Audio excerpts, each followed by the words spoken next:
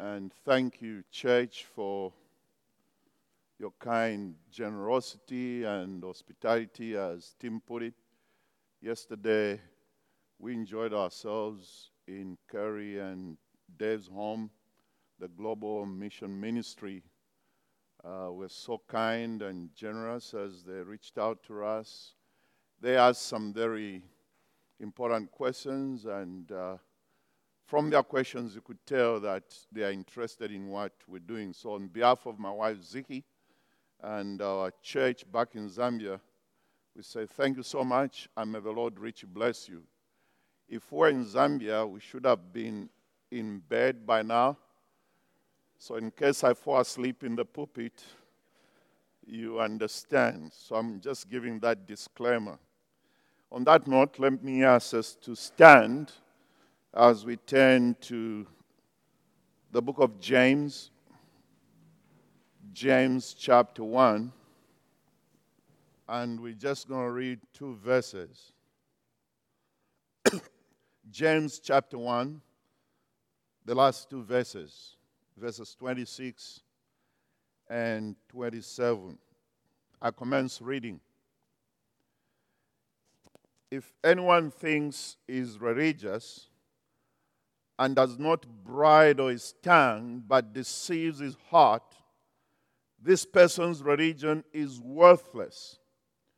Religion that's pure and undefiled before God the Father is this: to visit orphans and widows in their affliction, and to keep oneself unstained from the world. Thus far, God's inerrant and inspired word. Shall we look to him in prayer? Our God and our Father, we are so thankful this afternoon that we can gather in this auditorium to worship you by singing songs and hymns and praises to you. In your presence there is fullness of joy. At your right hand there are pleasures forevermore. We thank you that all Scripture is inspired of God and is profitable for teaching, rebuke, and instruction in righteousness, that the man of God may be thoroughly equipped for every good work.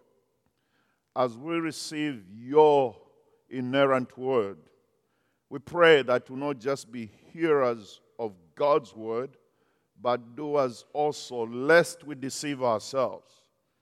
And I'll pray that the words of my mouth and the meditation of my heart be acceptable in thy sight, O Lord, my rock and my redeemer. For Christ's sake, amen. You may kindly be seated.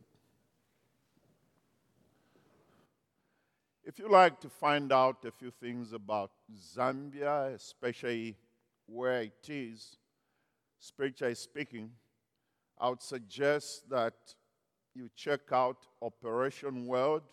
Most of you are familiar with that. I was looking at the latest version, which is the 7th edition.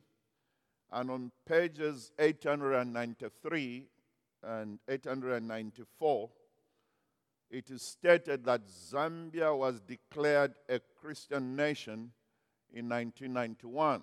And that's true. The president then stood on the steps of State House, like White House, and declared Zambia as a Christian nation. And that was enshrined in our Constitution in 1996. So you find that declaration of Zambia as a Christian nation in the preamble of our Constitution. And in Operation World, there are a number of prayer requests, as you may know.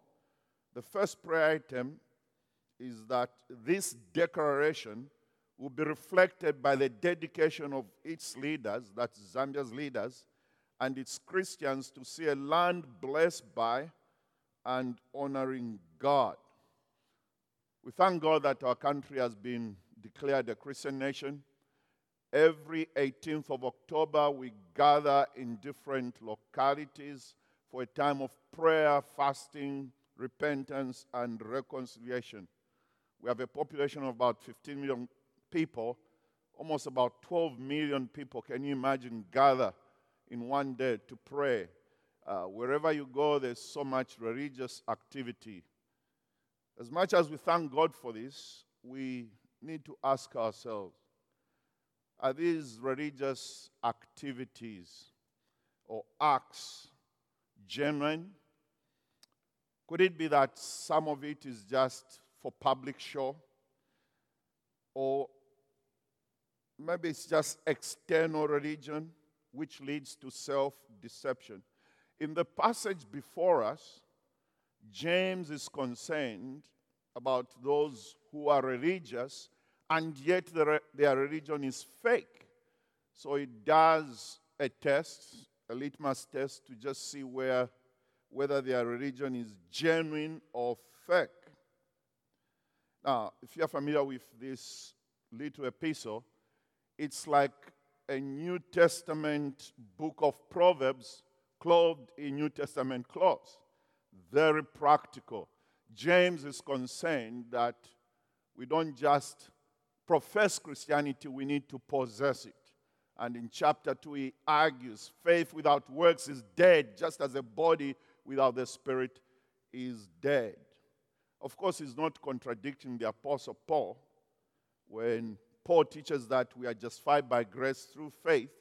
James' concern is that our religion should not be external. There's no such thing as dead orthodox. Orthodox is real and practical. We use the word religion or religious, even grammatically. You say that person does things religiously. You're familiar with that. Or if somebody asks you, are you religious? Most likely you say, no, I'm not. I'm a Christian. But we find that word, religion or religious, in this passage. It's mentioned twice. And you also see it in the New Testament. For instance, in Acts 17, Paul is going around in Athens and his spirit is disturbed when he sees that the city is full of idolatry. Luke tells us in Acts 17 verse 22 that Paul stood up in the meeting of the Areopagus and said, people of Athens, I see that in every way you are very religious. For as I walked around and looked carefully at your objects of worship, I even found an altar with this inscription, to an unknown God. So you are ignorant of the very thing you worship, and this is what I'm going to proclaim to you. So in Paul's Mars Hill sermon, he recognizes that these Athenians are religious. They are pagans, but they are religious. So religion is not so much being born again, it's just pious religious activities towards a deity. But James is saying, is that religion genuine? As Jesus speaks to the woman at the well in John chapter 4, he tells her, you Samaritans worship that which you do not know.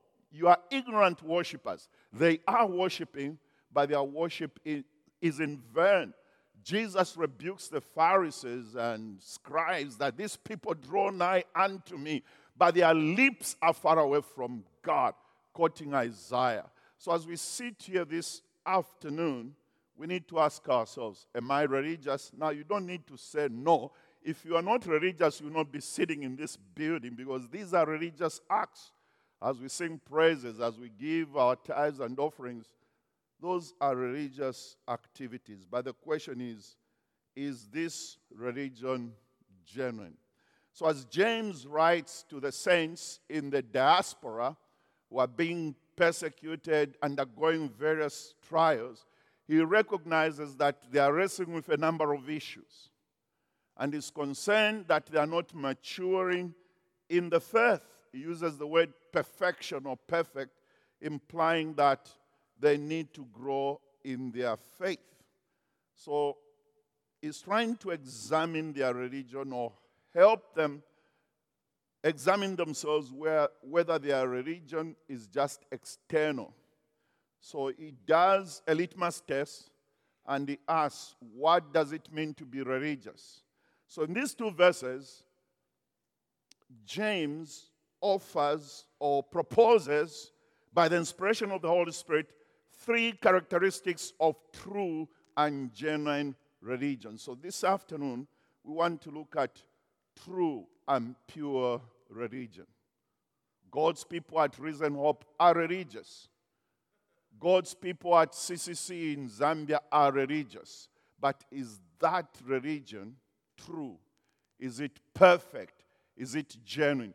You don't want to get before God at the end of the day and God tells you, "Depart from me, I never knew you, you workers of iniquity." Your religion was fake. So let's look at those 3 marks, 3 characteristics, 3 features or 3 attributes of genuine religion. The first one is controlled speech. Are you religious? Check your speech. Is it controlled? Are you religious? Yes. Are you compassionate towards those in need around you? Am I religious? If the answer is yes, do you take a Christ-like identification with the world? So look at those 3 characteristics: controlled speech, compassionate service, and Christ-like identification with the world. Quickly, let's look at controlled speech as a mark of true religion. Maybe you're seated there and saying, how can this be a mark of true religion? Let me give a disclaimer here. This sermon is not original. It was first preached by James, the brother of the Lord Jesus Christ. So if you have issues with what I'm saying, check it out with James. So James saying, if you're religious, you need to bridle your tongue. If not, then your religion is fake. Verse 26, if anyone of you in the diaspora, those who are washed in the blood of Jesus, he is writing to fellow believers. If anyone thinks he is religious and does not bridle his tongue, but deceives his heart, this person's religion is worthless. So if I'm religious, I need to control my tongue. So James talks about the failure to bridle one's tongue. And that word bridle appears twice in the New Testament. The second appearance is in James chapter 3, verse 2. James says, and I quote, "For we all stumble in many ways, and if anyone does not stumble in what he says, he is a perfect man." We're not talking about sinless perfection. He's a mature man, he's a mature woman, able also to bridle his whole body. We are familiar with the word bridle. It means to keep a rein, to rule, to control, to muzzle, to keep in check. Now, a tongue wants to utter anything. A tongue wants to swear, to curse, to demean. But James is saying, if you are religious, you can control your tongue. If I fail to control my tongue, then these are the consequences. And when I look at that word, or that verse, it's like an allusion to Psalm 39, verse 1. And James is familiar with the Old Testament. In Psalm 39, verse 1, David prays and says, "I will guard my words, that I may not sin with my tongue. I'll guard my mouth with a muzzle as long as the wicked are in my presence." So David is not saying, I have a right to say anything. By the way, my right to say something ends where your right to hear what I say begins. So I need to control my tongue. And praise God, David is wise. He says, I'll guard. I'll bridle my words. I don't just utter whatever crosses my mind, so that I may not sin with my tongue. I'll guard my mouth with a muzzle, so long as the wicked are in my presence. And in chapter 3, James uses a couple of illustrations or metaphors to just demonstrate how men and women have managed to control certain things. One of them is a horse. Horses can be very stubborn. You want a horse to go left, it wants to go right. Just get a little bit, put it in its mouth, and you lead it to wherever you want it to go. The second metaphor is that of a vessel, a ship Think of a ship coming from Japan, loaded with containers, probably coming to the United States of America.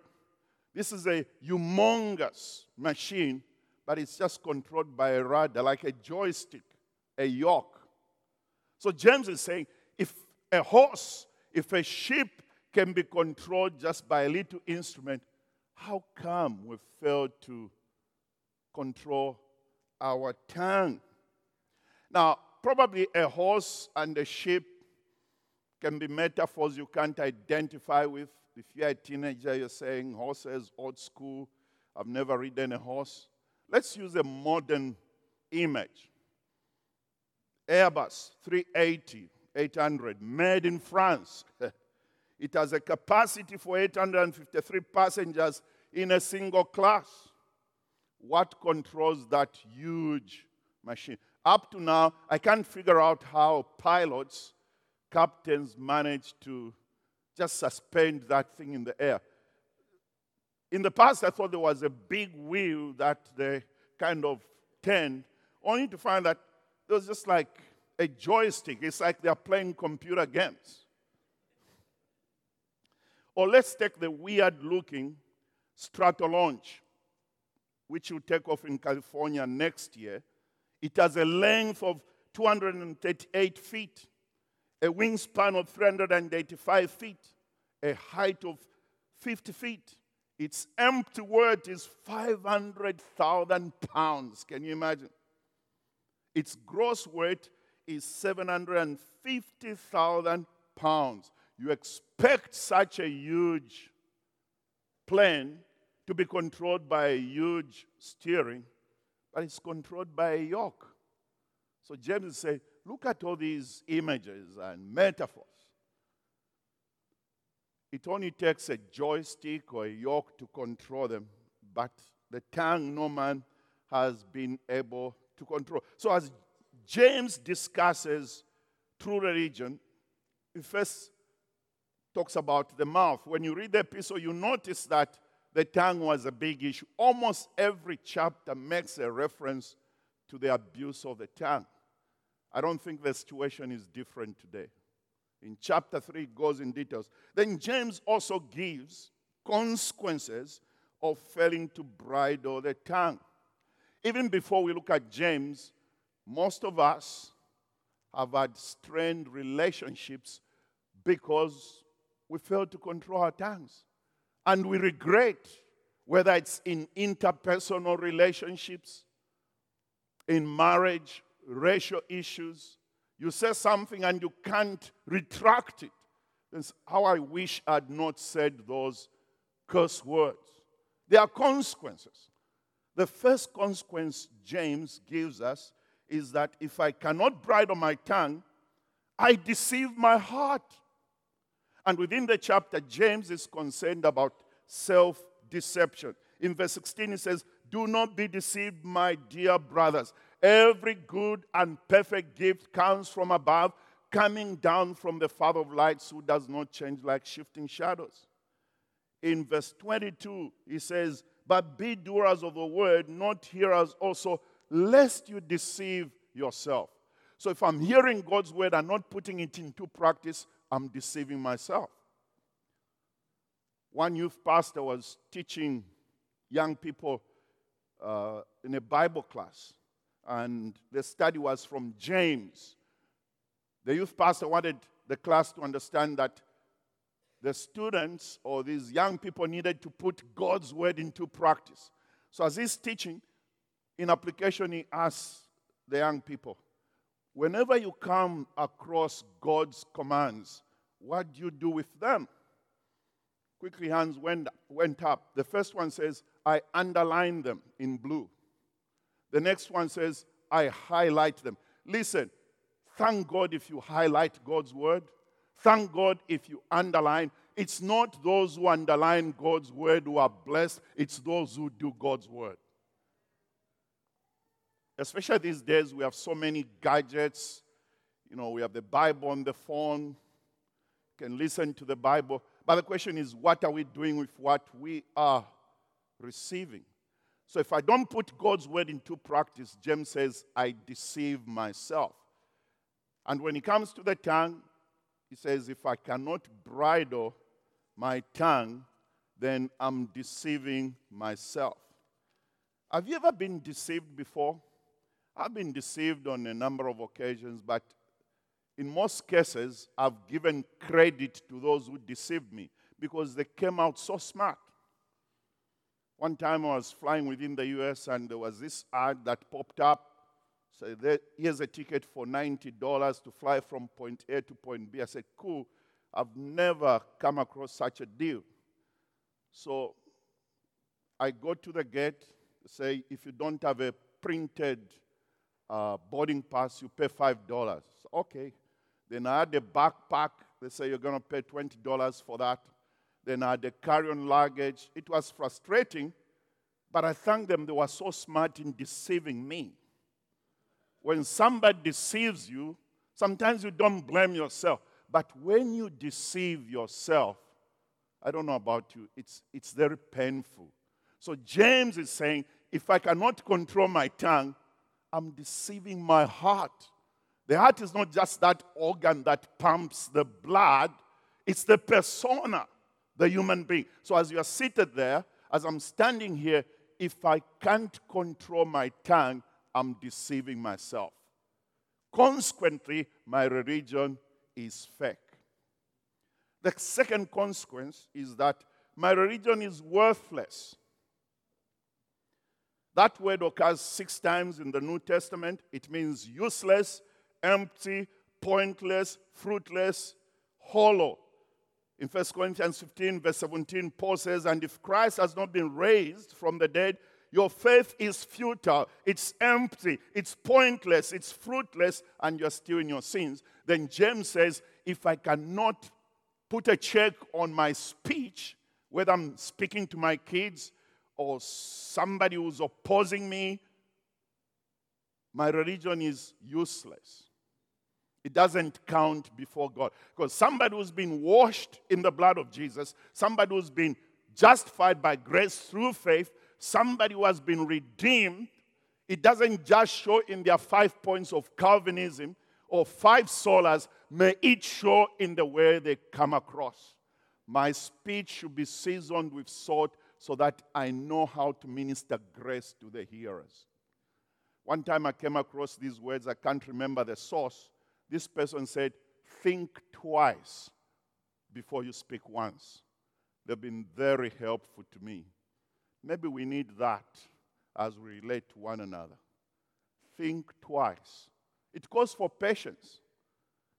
It calls for humility. So those are the consequences. And if you have time, you read James chapter 3. James is like, he has a PhD in metaphors. He uses strange metaphors in James 3. The tongue is like a fire. It can set a whole forest on fire. And I'm thinking of the fires in California. James is saying a tongue can do worse things than the fires in California. It's a deadly poison. Then he begins to ask these rhetorical questions. Can both fresh water and salt water flow from the same spring? My brothers and sisters, can a fig tree bear olives or a grapevine bear figs? Neither can a salt spring produce fresh water. That's bad news. In fact, James says, with the mouth or with the tongue, we praise God. But with the same mouth, we curse men who've been created in the image and likeness of God. As we think about the Imago Dei, it's a big issue. The good news is that at creation, God created us in His own image and likeness, the Imago Dei. The bad news is that in chapter 3, that image was distorted. Not destroyed, it was marred. The good news again is that in Christ, we are being recreated into Jesus Christ. So whoever you meet, especially if they look different from you, whether they are red, orange, yellow, blue, green, indigo, violet, and you demean them based on their outward appearance or social status, your religion is worthless. With the same mouth, say hallelujah, hora, shake, you speak in tongues and you do that. Just after that, you begin addressing somebody created in the image and likeness of God. James says the two are diametrically opposed. But the good news is that James offers help. He's a good apostle. He was a pillar in the Jerusalem church, a brother of the Lord Jesus Christ. He was the main spokesman at the Jerusalem Council in Acts 15. So it wasn't just one of those small apostles. And may I propose this twofold suggestion in case you are sitting here. I'm not taking you on a guilt trip. Like I said, this message is not mine. It's James's. I'm just doing what James intended to be. You say, preacher, I'm struggling with my tongue. My marriage is on the rocks because I've been belittling my spouse or my neighbor, my workmate. People around me have been complaining that I curse, I swear. James in verse 5 says, if any man lack wisdom, or any woman lack wisdom, let him ask of the Father, who gives to all men liberally and upbraideth not. I don't think that just has to do with trials. Contextually, if I'm struggling with my tongue, I can ask God to give me wisdom so that I think twice before I speak once. You read the book of Proverbs, full of words of wisdom. I only wish we could pay attention to what the scripture says. As I'm aging, I'm realizing that most of the troubles I've gotten into was because I failed to control my speech. So I pray that if we are struggling with, I'm not talking about communication skills, just ministering grace to the hearer, speaking the truth in love. If any man lacks wisdom, let him ask of the Father who gives liberally. But when you ask, don't doubt. Because when you doubt, you are like a wave on the sea, tossed to and fro. A double-minded person is unstable in all his ways. Then secondly, in fact, in Psalm 141, verses 3 and 4, David prayed, set a guard, Yahweh, over my mouth. Keep watch over the door of my lips. Do not let my heart be drawn to what is evil, so that I take part in wicked deeds along with those who are evildoers. Do not let me eat their delicacies. The second solution or advice is contained in verse 19. Look with me at verse 19, keeping with the context. Know this, my beloved brothers, let every person be quick to hear, slow to speak, and slow to anger. I'm sure you agree with me that we have switched those around. Sometimes we are slow to speak, quick to get angry, and quick to speak. If you interact with people at your workplace, in the community, and especially in a marriage context, sometimes we need to tell one another, honey, James 1 verse 19 says, you can use that tonight. Maybe you're trying to speak and your spouse is trying to interject. Doesn't the Bible say, be quick to hear, slow to speak? There are so many sins associated with the tongue. Slander, gossip, malice, cursing, telling half-truths, fake news. I found these to be golden words. Amen. Be quick to hear, slow to speak, slow to anger. For me, this is a description of the Lord Jesus Christ himself. This passage is Christocentric. Peter in 1 Peter chapter 2, verses 21 to 25 says, for to this you have been called, because Christ also suffered for you, leaving you an example, something to follow after, a pattern to imitate. The Apostle Paul says, imitate me as I imitate Christ, so that you might follow in his steps. Christians are called to follow in the steps of Jesus Christ.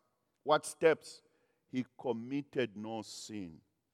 neither was deceit found in his mouth. When he was reviled, he did not revile in retaliation.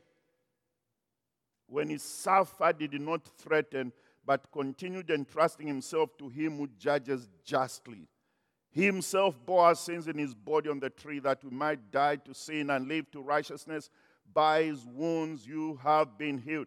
This is an allusion to Isaiah 53 verse 7, which says, he was oppressed and was afflicted, yet he opened not his mouth. You know, when we keep quiet, we are considered to be stupid, foolish. How come somebody said that, you didn't answer back? You must be dumb. No, you are Christ-like. So people who don't hit back are not stupid. They are not foolish. There are times where we need to answer back, but many times when we answer back, we've landed ourselves in problems. So I want to ask us, is your speech seasoned with salt?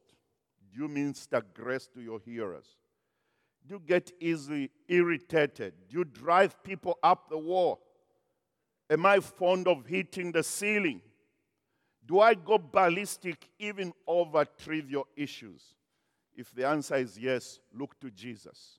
No deceit was found in his mouth. That leads us to the second important truth in our passage. So fake religion is a kind of religion where religious people fail to bridle their tongues, hence they deceive themselves, and consequently their religion is worthless. Listen, if there is fake religion, there must be true religion. Do you believe that? Verse 17, religion that is pure and undefiled before God the Father is this, to visit orphans and widows in their affliction. That word pure means clean, innocent. The word undefiled is used 4 times in the New Testament. It means chaste, sincere, genuine. So if there's worthless religion, there's genuine religion. That's what James is saying.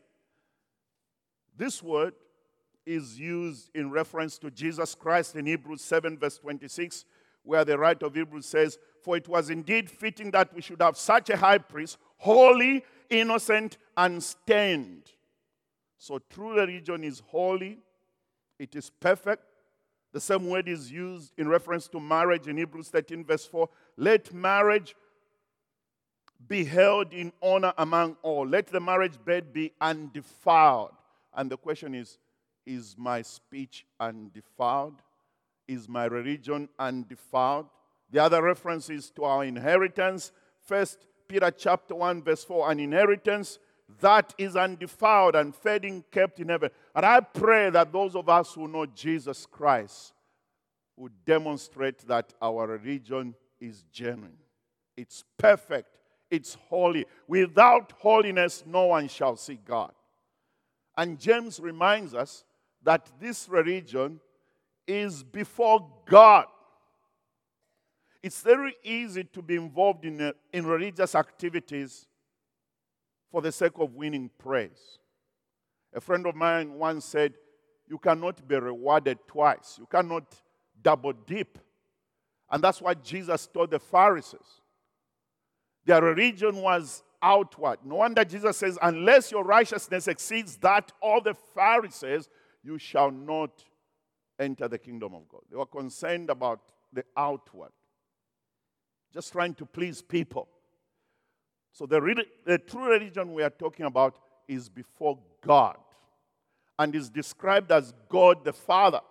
Earlier on, James says, every good and perfect gift comes from above, coming down from the Father of lights. Aren't you glad to know that God is our Father? There is no shadow of turning with him. Great is thy faithfulness, O Lord our Father. There is no shadow of turning with thee. Thou changest not, thy compassions they fail not. As thou hast been, thou forever will be. That is our Father. He is immutable. He is a Father of lights. Verse 18, of his own will, he brought us forth by the word of truth. James is setting up his audience and us for what he will say next concerning widows and orphans. I teach in a Bible school, Bible schools. I stand to be corrected. My theology is that God could have justified us by grace through faith, redeemed us, reconciled us unto himself, and taken us to heaven. But guess what? He redeemed us, reconciled us, justified us, and adopted us into his family. Hence, we can cry, Abba, Father. We have privileges. We can say, Our Father who art in heaven. So James is setting us up for what he's about to say next. Do you care about widows and orphans? This is where true religion comes in. Religion that is pure and undefiled before God the Father is this. Now he's giving a description of true religion. To visit orphans and widows in their affliction. Now, some of the English words don't kind of communicate what the original word intended to convey. When we think of visiting, it's just stopping by and say, hey, how you doing?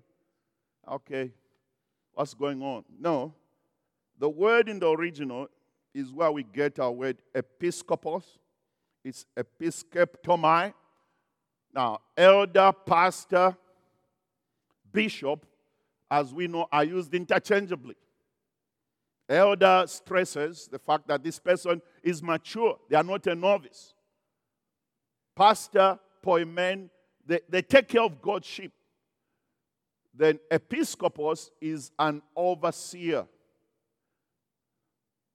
So those of you who are in the pastorate, Leo, Alex, team, you watch over the flock. I don't think your ministry is just to say, okay, how many do we have this Sunday? Okay, see you around. It's a caring ministry, shepherding, guiding. The Lord is my shepherd, I shall not want. He's Jehovah Jireh. He leads me beside still waters. And the psalmist describes how the good shepherd relates to him. His staff and his rod comforts him. Even though he walks through the valley of the shadow of death, he shall fear no evil. He anoints my head with oil, my cup overflows. He prepares a table before me in the presence of my enemies. Surely goodness and mercy shall follow me all the days of my life, and I shall dwell in the house of the Lord forever. That's an image of shepherding. So a bishop or episcopals are not guys with a dog or clerical collar. Sometimes we can place emphasis on that. Or seminary documentation. Thank God for those papers. An overseer is somebody who ensures that the church is cared for. Feed my sheep. So the same word is used here, that true religion involves taking care of widows and orphans. Sometimes widows and orphans have been abused, sorry to say. Kevin Carter, a South African, went to Sudan in 1993. Some of you remember the story. He went to a village of Ayod, and he found this emaciated toddler who was almost collapsing as he was going to a food camp. As he was trying to take a picture, there was a plump vulture just behind the child. And this celebrity photographer took about 20 minutes to take a picture of this dying child. Why not throw away your camera and assist the child? He received some reward, and, I've seen some of these pictures on social media. A guy is drowning, and people are taking pictures of a guy that is drowning. They are widows and orphans, refugees, homeless people. It's very easy to take advantage of them. But true religion reaches out with compassion. Amen. To visit, to care. That is the heart of God. And you find that word visit like in Luke 1 verse 68. Praise be to the Lord, the God of Israel, because he has come to his people and redeemed them. When God visits, he visits with a redemptive purpose. So it's not just checking us, oh, how are you doing? So when God comes down to Moses in the burning bush, he's not saying, Moses, how are my people doing? Oh, Pharaoh is breaking their backs. He's now causing them to make bricks without straw. Oh, too bad. I'll see what we can do about this with the angels. No. Yahweh said, I've indeed seen the misery of my people in Egypt. I've heard them crying out because of their slave drivers, and I'm concerned about their suffering. So I've come down to rescue them.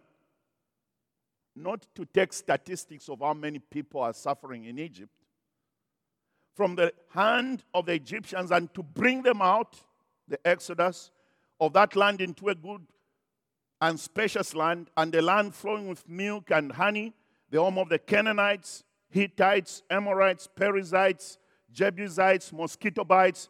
And now the cry of the Israelites has reached me, and I've seen the way the Egyptians are oppressing them.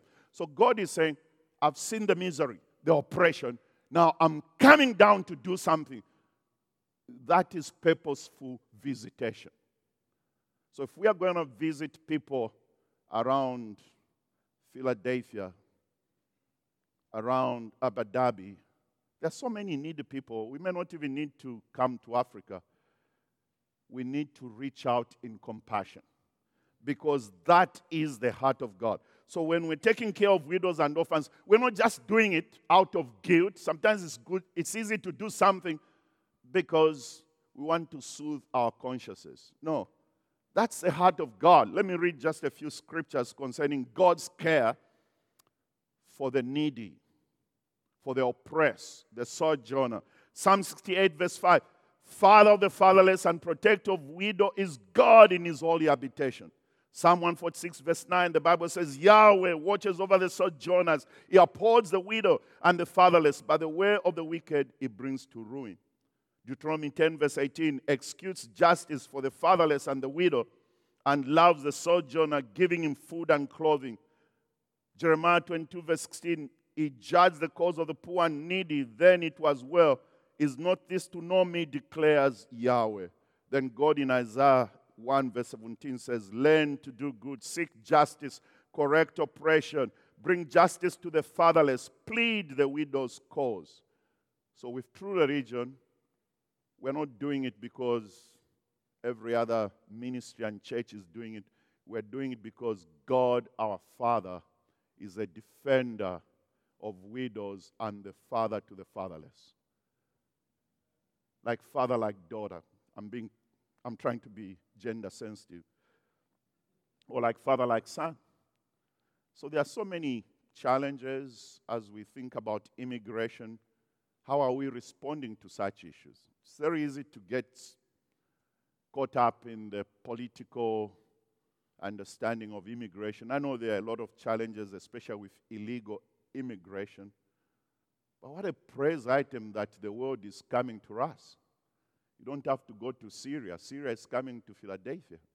So what are you doing about alleviating the needs of such people? So may I challenge us that if we are truly religious, may God move our hearts to reach out with compassion to the needy.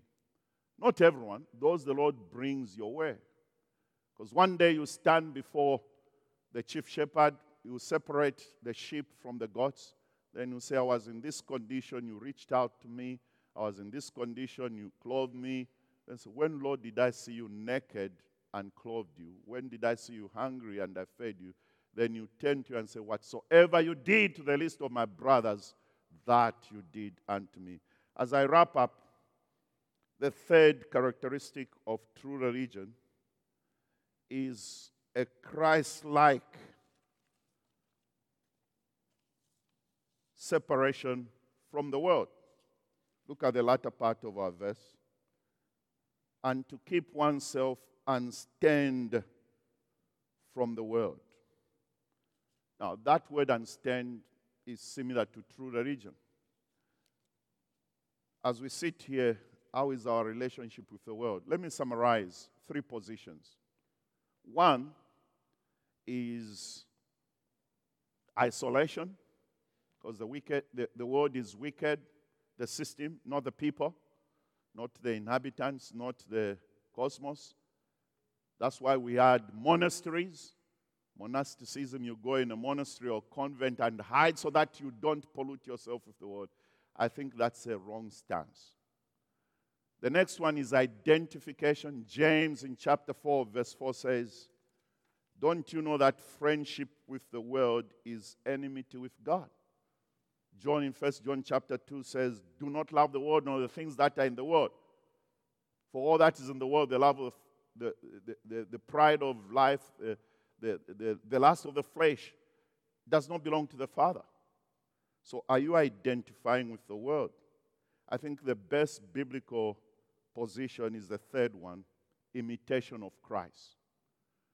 The parable of the lost sheep, lost coin, and the loving father or prodigal son, it's one parable then broken up into 3, was given in a context. We have sinners, tax collectors hanging around Jesus. And the reverends and men of God are complaining. This man hangs out with sinners. Jesus was a friend of sinners and tax collectors. So I want to ask you, what stance have you taken? Have you identified with the word? Paul says in Romans 12, do not be conformed. In fact, he says, I beseech you, brethren, by the mercies of God, to present your bodies as a living sacrifice, holy and acceptable to God, which is your spiritual worship. Do not be conformed. Don't let the world cast you in its mold. Do not be conformed to this world, but be transformed by the renewal of your mind. Now, James is not thinking about gross sins like immorality, murder, drugs. It's where you just close your bowels of compassion to the needs around you. Christmas is around the corner. I may not be sinning, but sometimes the way I spend my money, the way I budget, there are needs around us. And through the gospel, we can transform the lives of needy people around us. We are landlocked, so I can't identify with submarines. You have a lot of subs in America. A submarine is designed not to operate on the surface on the land. It's meant for the sea, the ocean. And it's so sealed that it can't accommodate water inside. If it does, there'll be problems. So if it's isolated, it won't fulfill its purpose. So as a Christian, think of yourself as a submarine. If you withdraw from society, yes, you are in the world, you are not of the world. You have no impact. When we lived in Mississippi, one of the culture shocks were to just have a big building, Baptist, Presbyterian, then because some people that are not like those in that church begin to encroach the community. So there'll be a flight. That was a culture shock. How do you reach out to God's people if you are running away from them? Don't we sometimes run away from those who are supposed to engage? May I recommend engagement? So isolation is not biblical. Identification with water in the ocean is not biblical. Engagement is. Christ-like identification. So I pray that as we go out, the needs of people around us, not just in Zambia, in Africa, the orphans we are serving with current messes, maybe there may be more needs in Upper Darby than in Ndola. And want to go and help those people in Zambia when we are not doing anything for somebody around us who behaves different from us, who looks different from us.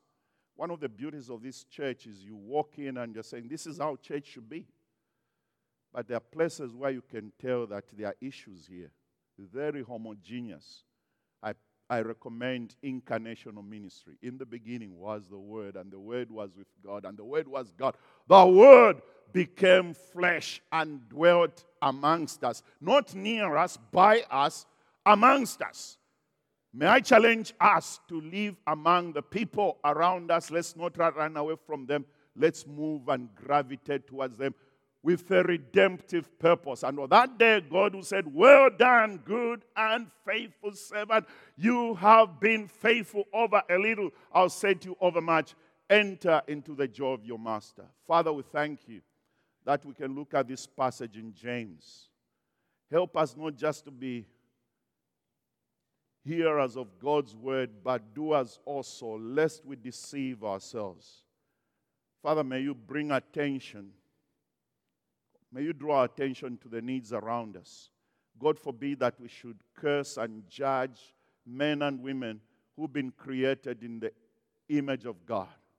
And I pray for Risen Up that the Lord will just continue to provoke the congregation to practice true religion by putting a muzzle over their mouths, controlling their tongue, reaching out to the less privileged, and reaching out to the world. In Jesus' name, amen.